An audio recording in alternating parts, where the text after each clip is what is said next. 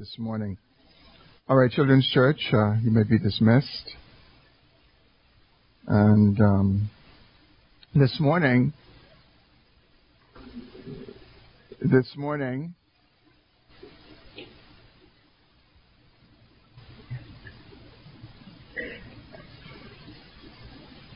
I'm hoping that I will have the time to allow for questions at the end of this sermon. So if during the sermon you have a question, just use one of the pastoral care cards in the pocket in front, at the back of the seat in front of you, and just write out the question that you might have. We'll collect them at the end, and I'll do my best to try to answer them. If not this morning, certainly to post the answers on the website. Well, please turn your Bibles to Matthew chapter 16. And this morning our attention will be directed to verses 24 through 27. And the title of this sermon is True Discipleship. And it is the concluding sermon in a 4-part sermon series on the Christian life that we began on the first Sunday of the year. And this first sermon was titled True Religion, the second, True Forgiveness, the third, True Repentance, and now this concluding sermon, True Discipleship. Matthew 16, beginning in verse 24. Then Jesus told his disciples, "If anyone would come after me, let him deny himself and take up his cross and follow me. For whoever would save his life will lose it. But whoever loses his life for my sake will find it. For what will it profit a man if he gains the whole world and forfeits his soul? Or what shall a man give in return for his soul? For the Son of Man is going to come with his angels in the glory of his Father, and then he will repay each person according to what he has done." Let's pray together. Father, we thank you that we are able to have your word, read your word, and to sit under the preaching of your word.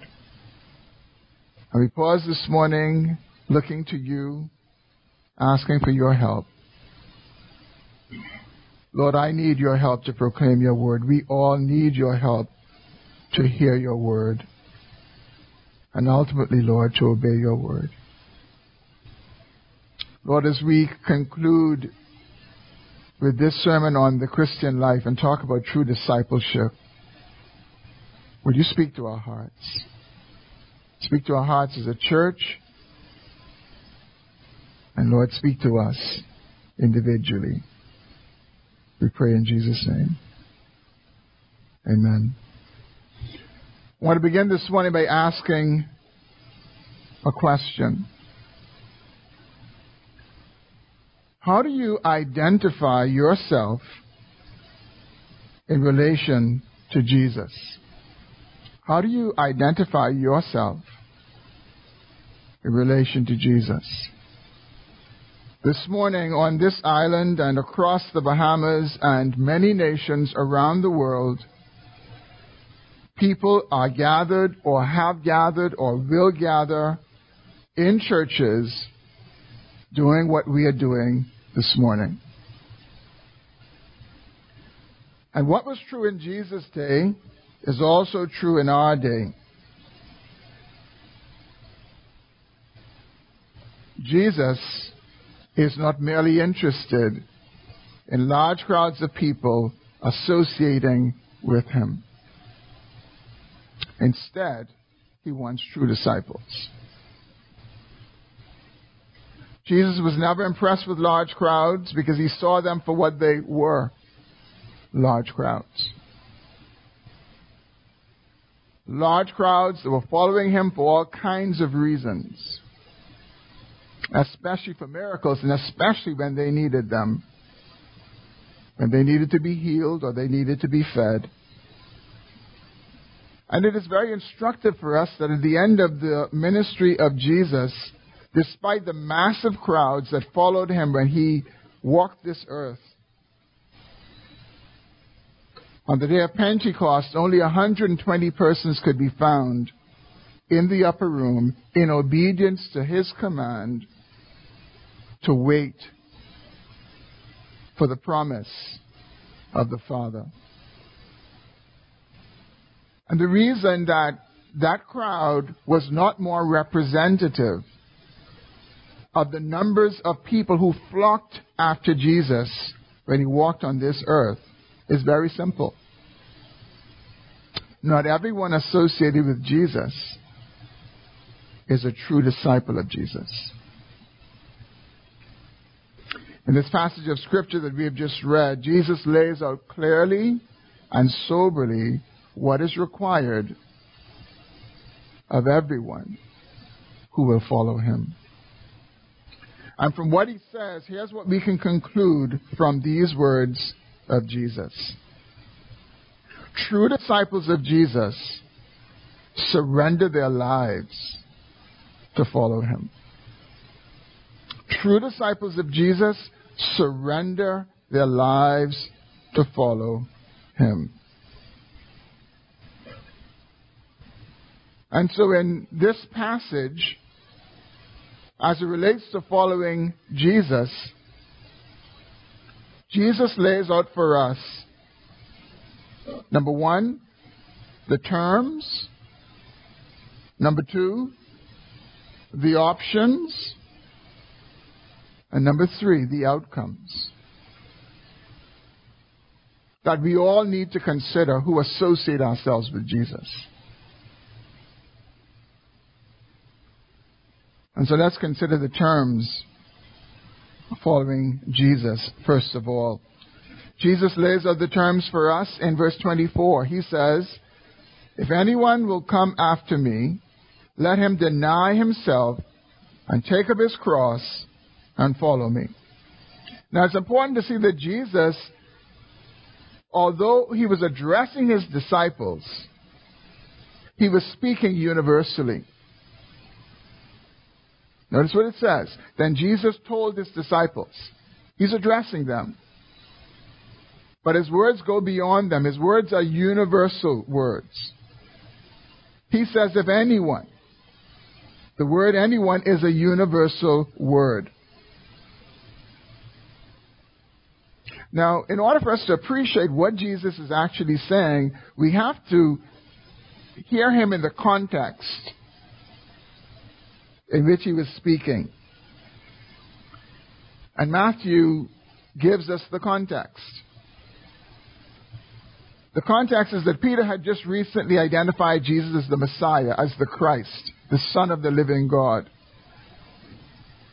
And then starting in verse 21, it says, look at verse 21, it says, from that time.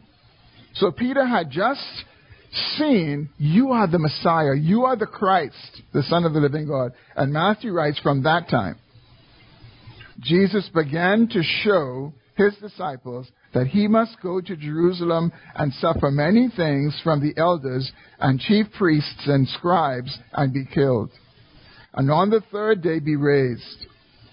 And Peter took him aside and began to rebuke him, saying, far be it from you, Lord. That shall never happen to you. But he turned and said to Peter, get behind me, Satan. You are a hindrance to me. For you are not setting your mind on the things of God, but on the things of man. This is the context in which Jesus utters these words about discipleship. Jesus, having been seen now by his disciples that he is the Messiah, begins to say to them, I'm going to suffer many things at the hands of the priests and the scribes, and I'm going to be killed. And Peter says, no way. It'll never happen to you. Peter was so confident that suffering and death that Jesus predicted for himself was inconsistent with who Jesus was and what his mission was, that he had the tenacity, he had the audacity to contradict Jesus and say, it'll never happen to you. For Peter, suffering and death just should not be a part of what it means to be Messiah. But Peter's words reflected something broader. It reflected a broader attitude, a broader philosophy that Jesus understood had implications for following him. And that's the reason that Jesus proceeds to utter these words that we find in verses 24 through 27. Jesus wants to help Peter and us to see that suffering and death are not just part of Messiah's journey. Suffering and death are a part of the journey of anyone who will follow him. And in verse 24, he makes this clear by laying down the terms of following him. And the first term that he lays down is the term of self-denial. He says, if you're going to be my follower, if you're going to come after me, you must deny yourself. This speaks to surrendering our lives. It speaks to surrendering the claim to our lives to be the master of our lives. And we surrender it over to Jesus. You know, we're all born with a natural desire to preserve and promote ourselves and our interests in accordance with what we believe is best for us. The smallest child knows how to share. The big part for me, the small part for you. We have that innate. We promote our self-interest. We promote what we think is best for us. But Jesus says, if you're going to be my disciple, if you're going to follow me, you must deny all that. You must deny all that you lay claim to for yourself. I notice that this denial is not in a vacuum. Jesus is not saying that you just do this the way some people take vows of poverty or they take certain vows in life to lead a pious-looking life. It's not just that. Later on, he tells us in verse 26 that it needs to be for his sake. That it's a conscious decision. It is a conscious attitude that we are denying self, that we are going against our instincts and our personal desires for the sake of Christ, for the sake of following him. That's the only way to follow him in a true sense. And the second term that he lays out in verse 24 is, we must take up our cross. He says you need to take up your cross.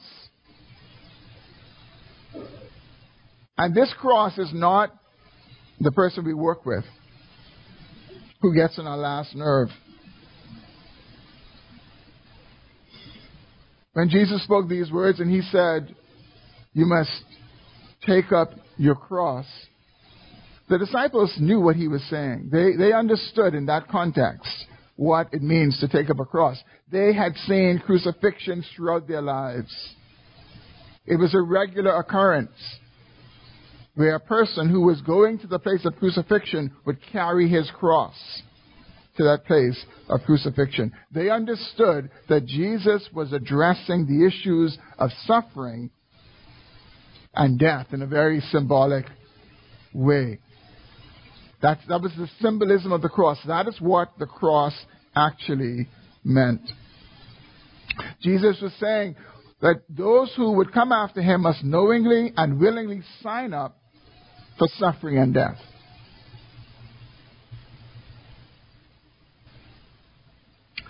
Now clearly Jesus is not saying that everyone who follows him will experience suffering and death in the exact same way that he did. He's not saying that.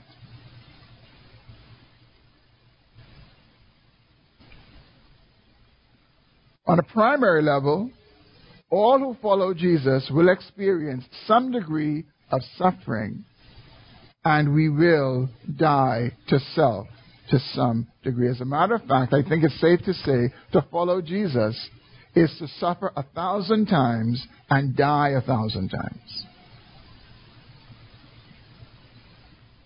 And it's clear that Jesus never had in mind that the picture was, come and literally die the way I have died. Luke helps us to see this. In Luke's account, in Luke chapter 9, what Luke says, Jesus said, and this is how we can appreciate the gospel accounts. Sometimes in a conversation, you hear a person say something, and maybe two persons heard it, and they are recounting what was said, and then there's someone who remembers one word, saying, no, didn't say that. He said very much, not just much, very much. And that one word just helps you to see that there's a greater accent on what was said. When Luke gives his investigated account of what Jesus said, Luke said in 9:23, Luke 9:23, Luke says, Jesus said, if you're going to come after me and be my disciple, you must take up your cross daily. Daily. Now, clearly the implication is that you don't die literally, physically, once and for all the first time you pick up that cross. But the mere fact that he said you must pick up this cross daily indicates that it is a way of life, of daily embracing this willingness to suffer, this willingness to deny self and die to self in following the Lord Jesus. It is something that we are called to do consciously every single day that we live on this earth and we follow the Lord. So clearly, while physical suffering and death could be our portion, in accordance with God's sovereignty, and it has been some people's portion, for most of us, it relates more to an attitude of embracing suffering and embracing death to self in order to follow Jesus wherever he leads us and however he leads us. And the willingness to suffer and die to self is made easier. The willingness to take up our cross daily is made easier after we have done the first thing Jesus said, we must deny ourselves. We must lay down those claims to our lives and being the master of our lives and what we want to do with our lives, we lay it all down. It becomes easier to take up our cross daily after we have done that. And then third, he says in verse 24, and follow me. And this third term means to follow and keep on following. To follow Jesus is not to check it out to see if you think it will work out whether you like it. No. To follow Jesus is a commitment to start and never look back. It is a fixing of one's face to follow Jesus wherever and whenever and for however long he would have us on this earth. Not just associating with him, but committing our lives to follow him for all the days of our life. We are going to follow Jesus in life and in mission, however he leads us, wherever he leads us. So following Jesus is a surrender of our whole life, every aspect of our lives. No part of it is exempt. As I look around this room this morning, I see husbands and wives and fathers and mothers and business owners and employees, children and students, neighbors and co-workers, accomplishments and aspirations. And I'm reminded that our lives have multiple parts to them. Following Jesus means that we lay it all down. Following Jesus, that we take everything that we are aware that our life consists of, and we surrender it to Him. We lay it down knowingly and willingly, and we accept what He would have for us. We choose to, in a sense, what the Apostle Paul says, I consider it all loss. We surrender, not just what we have, we surrender who we are to Jesus. And when we do this in accordance with the way that Jesus is saying here that we must do this, we must engage in this self-denial, this taking up of a cross and following Him, we really give up all claims to any right that we would normally claim to have. We lay it down before Him. And we remember that we don't get to choose what God does with our lives once we do that. We just simply follow. And we simply trust Him with our lives. And when we consider these words of Jesus, we realize real quick that following Jesus is more than leading a good moral life. It is more than stopping particular sins and embracing acts of righteousness and virtues. It certainly includes that.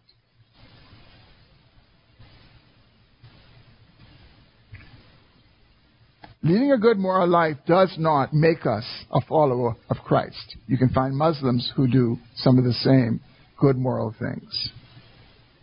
Leading a good moral life is certainly inclusive of what it means to lay our lives down, because the Lord would have us to do that.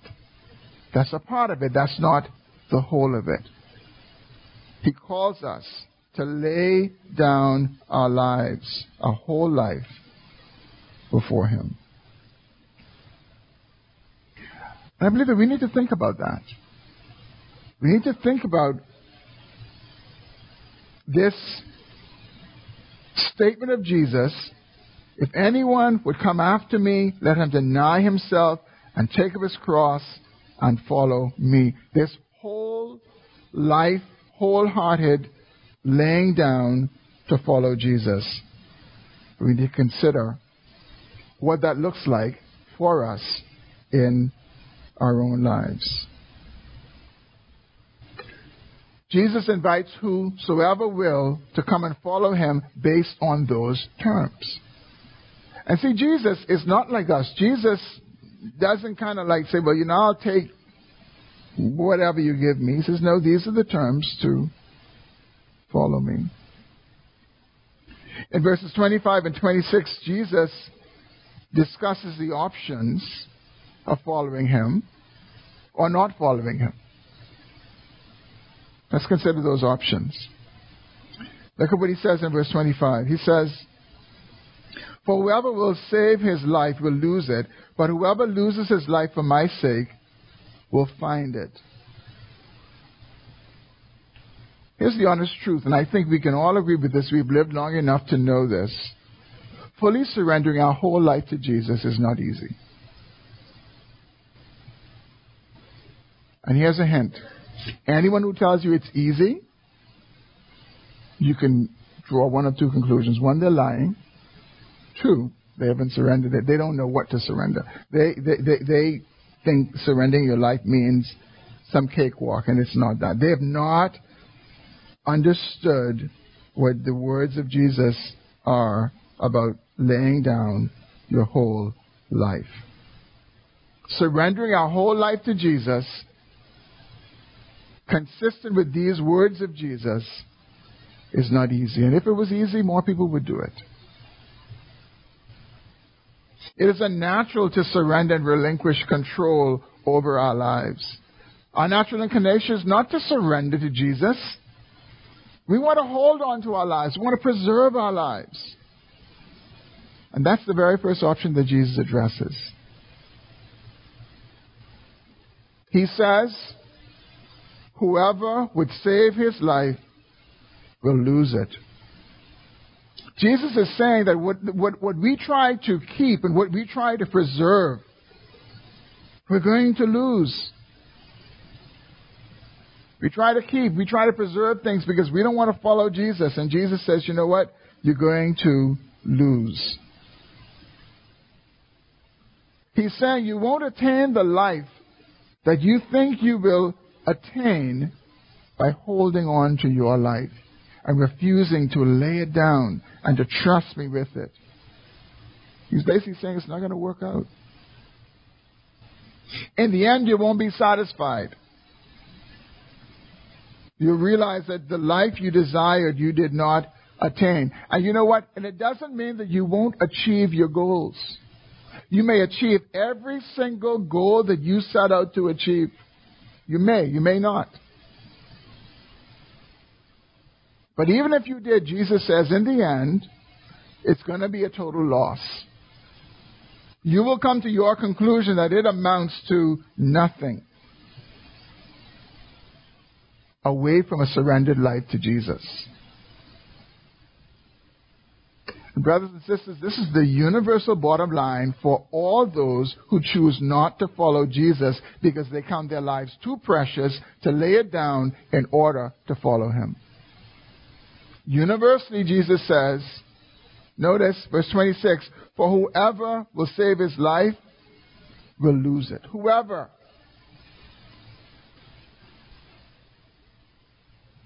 Whoever thinks his life is just too much, too precious, he can't trust Jesus with it, so he holds on to it himself, Jesus says, you're going to lose it. The unvarnished truth is that whatever hinders us from fully following Christ, whatever we hold on to, will turn out to be a loss. But notice the other option. Jesus gives it in the latter part of verse 24. He says, but whoever loses his life for my sake will find it. Whoever loses his life for my sake will find it.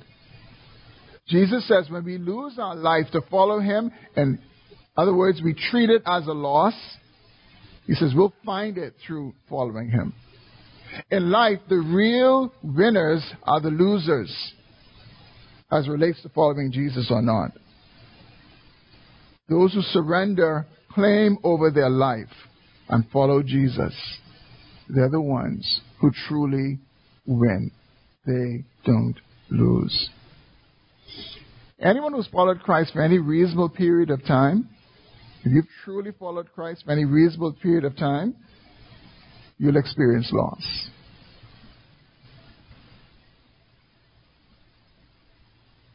And even for some, the loss comes very early. And we realize that there is a cost to follow Christ. We realize, some of us, immediately, we lost friends. Some friends walked away from us when they found that we came to Christ, or we, in good conscience, convicted by the Spirit, knew that there were some friends that we had to part ways with. As I prepared this sermon, I recalled the experience of a lady that I know. She was engaged to be married, and during the period of the engagement, she came to Christ. And she learned from Scripture that she should not marry an unbeliever. And her husband-to-be was an unbeliever. And that was a hard decision that she wrestled with. In the end, she concluded the engagement. She surrendered that part of her life to Christ. She lost it. I thought of a businessman, owned a small business.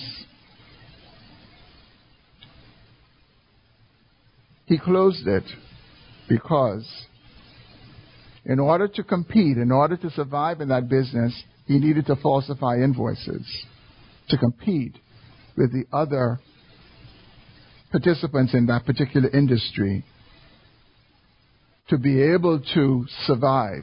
Couldn't do it without falsifying the invoice because that's what everybody else was doing. And to follow Christ in that area of his life, to lay that area of his life down for Christ, meant to lose it. I've heard other testimonies over the years of individuals who have chosen to forego job promotions and relocations that involved significant increases in salary. And they opted not to take those opportunities because of the implications they had for their service and participation in their local churches. They chose to suffer loss for the sake of Christ. But Jesus says they will find what they've lost for his sake. Now the meaning of this is broad and varied, and we don't want to read into what Jesus is saying here. We want to take it just at plain value. The reality is this. In the normal flow of life, we all experience the same things. We experience losses, believers and unbelievers. And so, it is not to say that following Jesus, everything that we lose, that somehow we will get a bigger and a better and a more. I'm not saying that at all. He doesn't promise that. That may be the case for some. And that has been the case for some. But the Lord does not promise that will be the case for all of us. For some of us, it may mean, even though we have suffered a tangible loss, we know and we enjoy things that money can't buy, like peace with God and the peace of God and having peace of mind. And then we also know that when this life passes away, we have something that is far better and that is enduring. Something Jesus addresses in verse 27. In verse 26, Jesus asks two sobering questions. And these questions help us to see that the hindrances to laying our lives down to follow Jesus relate to this world and what this world offers. Money and possessions, pleasures and comforts, accomplishments and accolades, and so much more. To understand what Jesus is saying, we need to bear in mind what he says in verse 26 is connected to what he said in verse 25.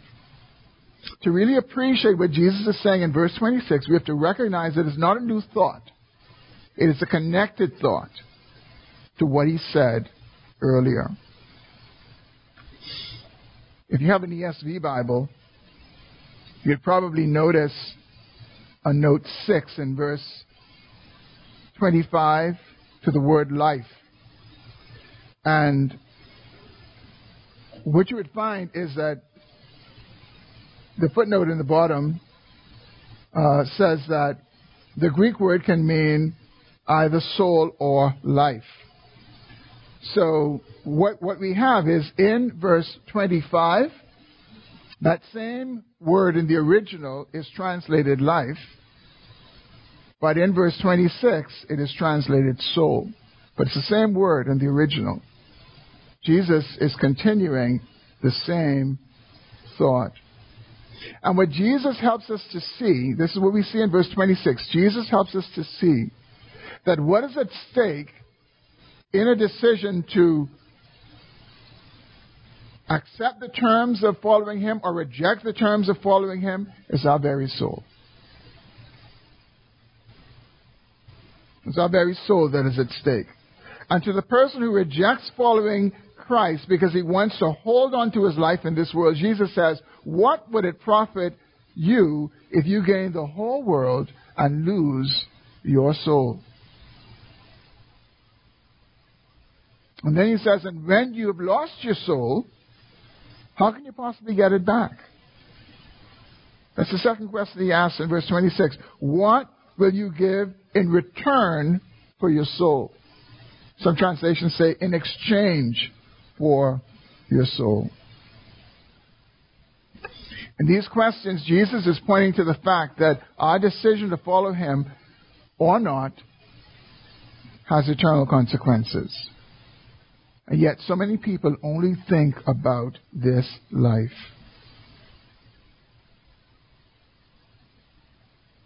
And Jesus helps us to see that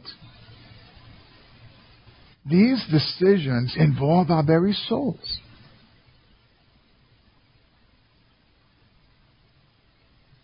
I wonder this morning, how have you thought through the options of following Jesus? Have you surrendered your life to him, trusting him to have his way, to have his will with you? In other words, have you willingly laid your life down even as you continue to live it? Even as you continue to be a husband or be a wife, to own a business or be an employee, to have your possessions, to have every single part of your life that pertains to your life. But they're all submitted to Jesus as you live life in this world. And see, that is what it is. When we lay our lives down for Jesus, when we truly deny ourselves and arm our minds with this attitude of dying and being willing to suffer for the cause and the sake of Christ and choosing to follow him, our lives don't abruptly change where we cease to be married and we cease to have possessions and we cease to have accomplishments. No, they're still the same. But we relate to those things differently when we truly have laid them before Jesus. We hold them more loosely. We have a different attitude, even towards how people treat us and how we think about our rights. And you know, one of the things I'm coming to learn, that the Lord may, as it pertains to some of my rights, I can't just, because I have a right, immediately enforce that right without considering what the Lord would have me to do with that. If my life is truly submitted to him and laid down for him, I have to consider, Lord, what would you have me to do? Because he may have me to suffer the loss or the abuse in that situation. Whereas for you, he may tell you to do something completely different.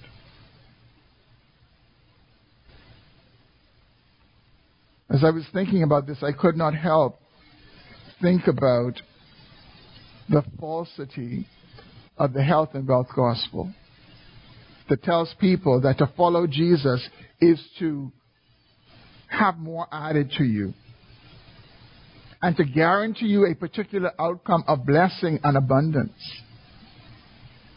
And brothers and sisters, that is so foreign and so contrary to these words of Jesus. Any honest reading of these words of Jesus would not have a hint that laying our lives down is some promise of gain or abundance. It is quite the opposite.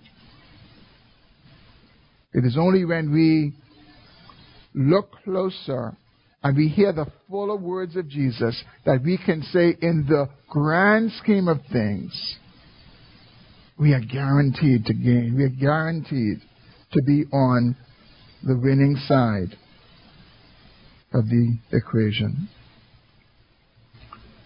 Well, finally, Jesus addresses the outcomes.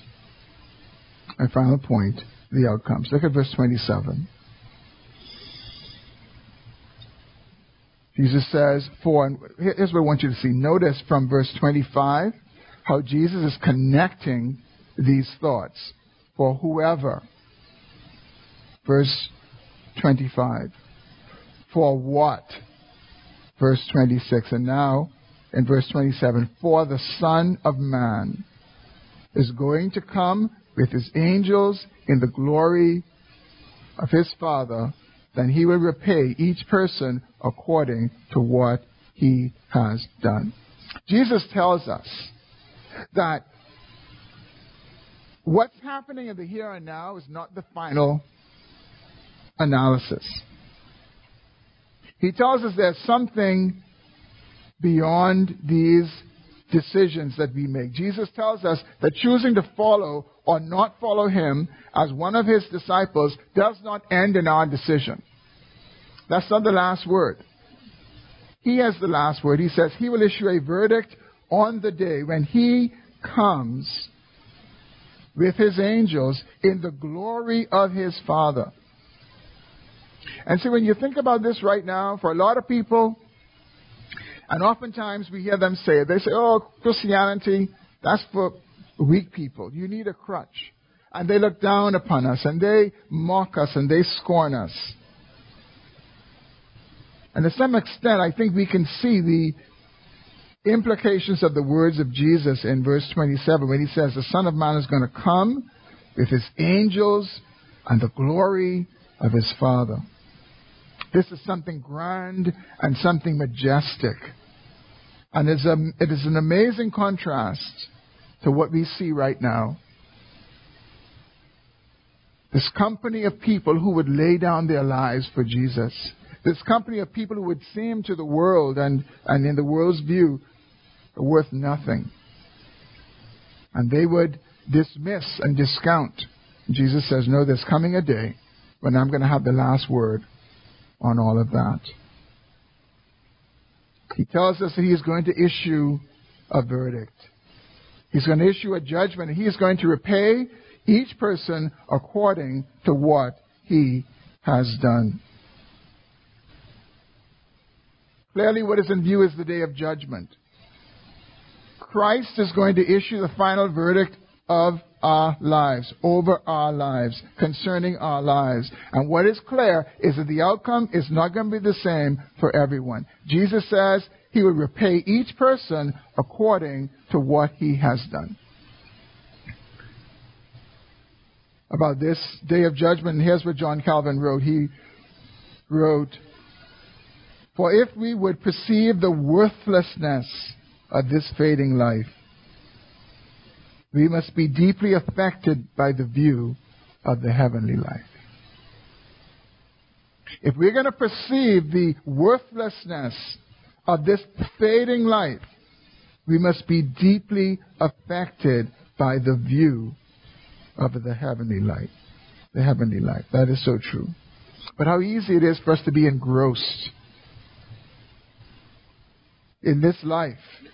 So engrossed that we don't even take the time to think about the heavenly life and the fact that one day Jesus is going to repay everyone according to what he has done. And here we should not think that this is even a hint of works salvation, that Jesus is going to reward us because we chose him. He's going to reward us because of the work we did in coming to him. I think it is best for us to simply understand what Jesus is saying, that in the end, he will be the final judge of those who surrender their lives to follow him and those who do not.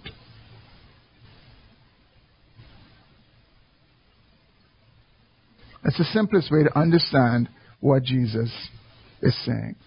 It will be lost for those who preserve their lives. It will be lost for those who refuse to lay down their whole life for Jesus. And it will be gain for those who did.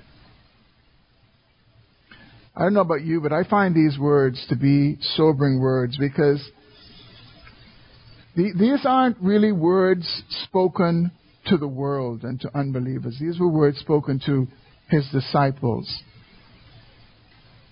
And Luke also says those who were in the crowd, those who were around Jesus.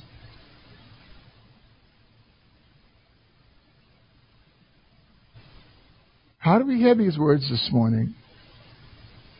Not all who associate with Christ are true disciples of Christ.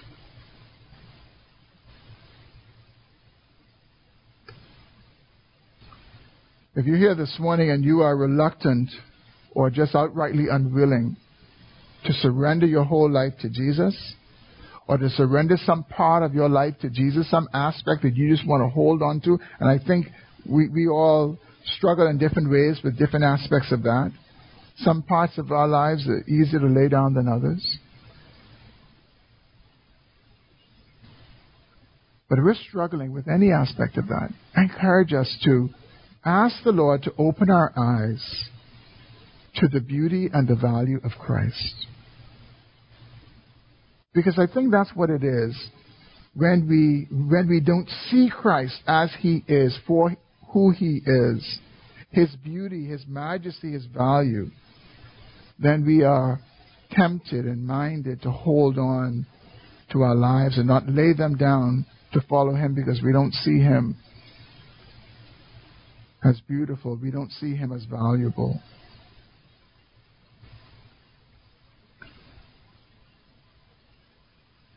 And for those of us who, to the best of our abilities, we have laid down our lives to follow Christ, we're not conscious of any particular aspect that we're holding on to, we think is so precious to lay down. If we find ourselves there this morning, God has been merciful to open our eyes. God has been merciful to enable us to see the beauty of Christ, the value of Christ. He's also opened our eyes to see the worthlessness of this life, the fleetingness of this life, that we would just lay our lives down and say, Lord, your way is the better way. We don't do that by intelligence. We don't do that by moral goodness. We do that because God has been merciful. In Matthew 13, Jesus tells a parable about a merchant who was in search of fine pearls, and when he found one of great price, he went, sold everything that he had, came back, and he purchased that pearl. He was looking for fine pearls, saw the pearl of great price, was willing to sell everything, and he bought that. You know, in our own way, all of us, every single human being is going through life and their own wisdom. We're all looking for pearls. We're all looking for that ultimate. Because of the way we are made, we are looking for what we think will make the best life. And sometimes, we second guess the decisions that people make, and we second guess them because we are seeing life from our vantage point, but really from their vantage point, they're going after pearls as well, as best they can see them. And for those of us who have seen the pearl of greatest price in Jesus Christ, that's because God has enabled us to see that. God has enabled us to see the value of Christ, the beauty of Christ, that we are willing to lay our lives down for Him. I know the beauty in that is this. If something is valuable enough for us to sell all of our assets to buy it, when we acquire whatever we get, we've really gotten our lives again. It's wrapped up in the value. And it is in Christ that we find our true lives. It is in Christ that we find the true value of our lives. It is in Christ that we truly find all that we have given up that is worthwhile. And truly we lose nothing when we find ourselves in Christ. True disciples surrender their lives to follow Jesus. Before we pray this morning, I want us just right where we are, let's pause and really consider these words this morning. These words of Jesus about the terms of following Him, about the options that we have, and then the outcomes that will come to us based on whether we are true disciples and lay our lives down, or whether we hold on to our lives and we do our own thing with them, believing that that is what the Lord requires.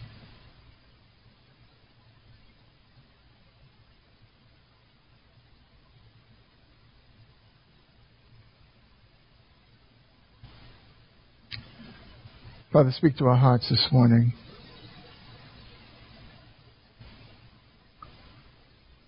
Lord, help us to,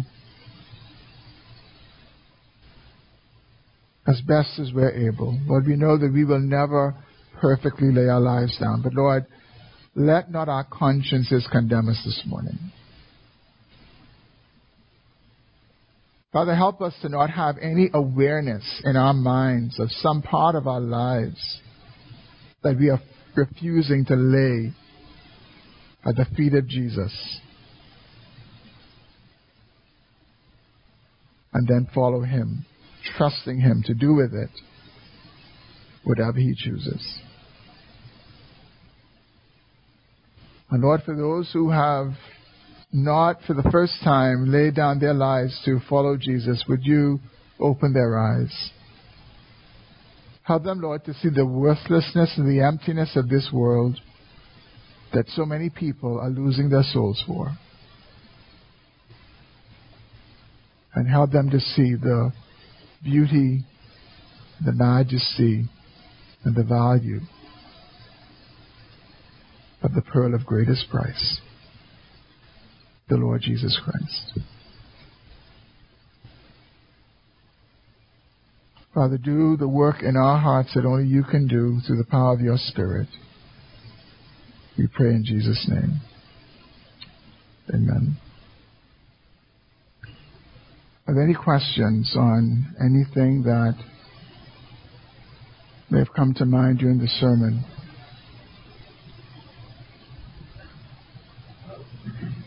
First of all, I'd like to preempt that I think you've done a super excellent job.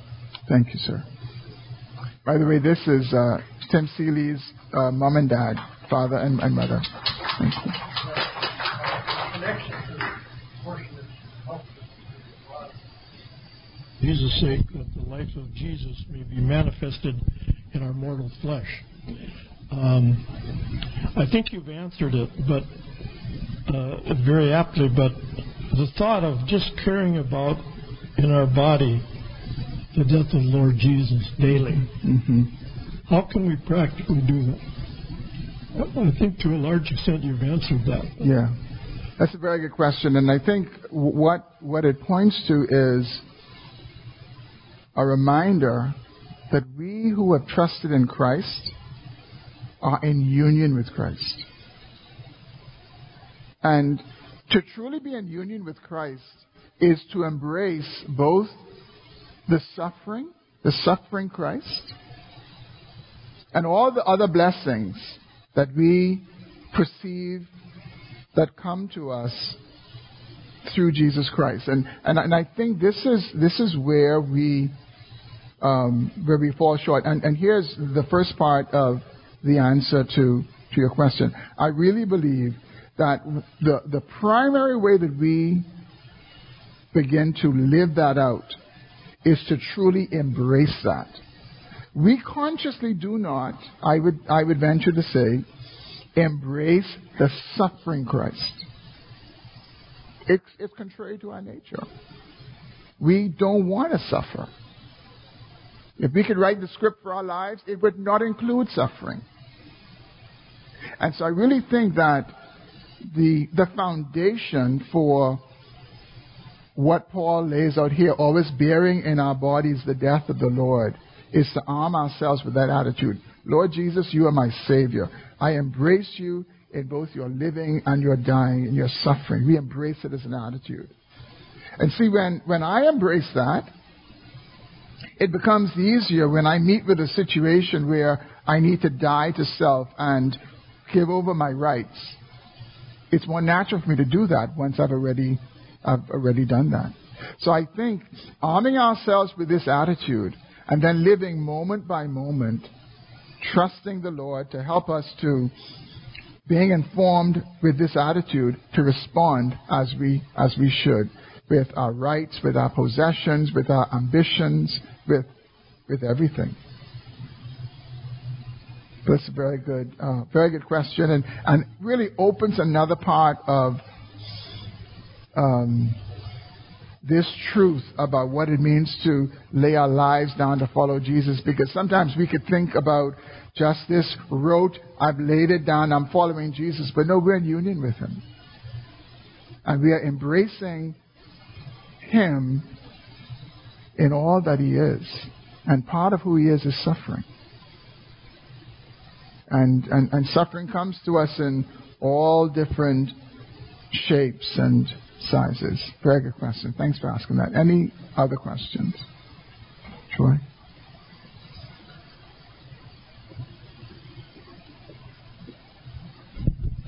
The question I wanted to ask was, how important is a verse like this in presenting the gospel? I know when we talk to people and we're evangelizing, I think we tend to want to paint a pretty picture. So it's almost a comment question, but how important is it to let people know? Very good. That's a very good question. I would say this verse is more suited in what I would call relational evangelism, where you have time to, you're coming alongside a person and you are helping them to see what it means to follow Jesus Christ. I don't believe that this is what we need to grab a hold of. Let's say, for example, you meet someone and the Lord impresses upon your heart to share the gospel with them. I wouldn't start here. I would share the good news about every single person being a sinner, having fallen short of the glory of God, God being merciful and not giving us what we deserve, but sending His Son to die in our place. I would share a classic gospel presentation with someone on the fore.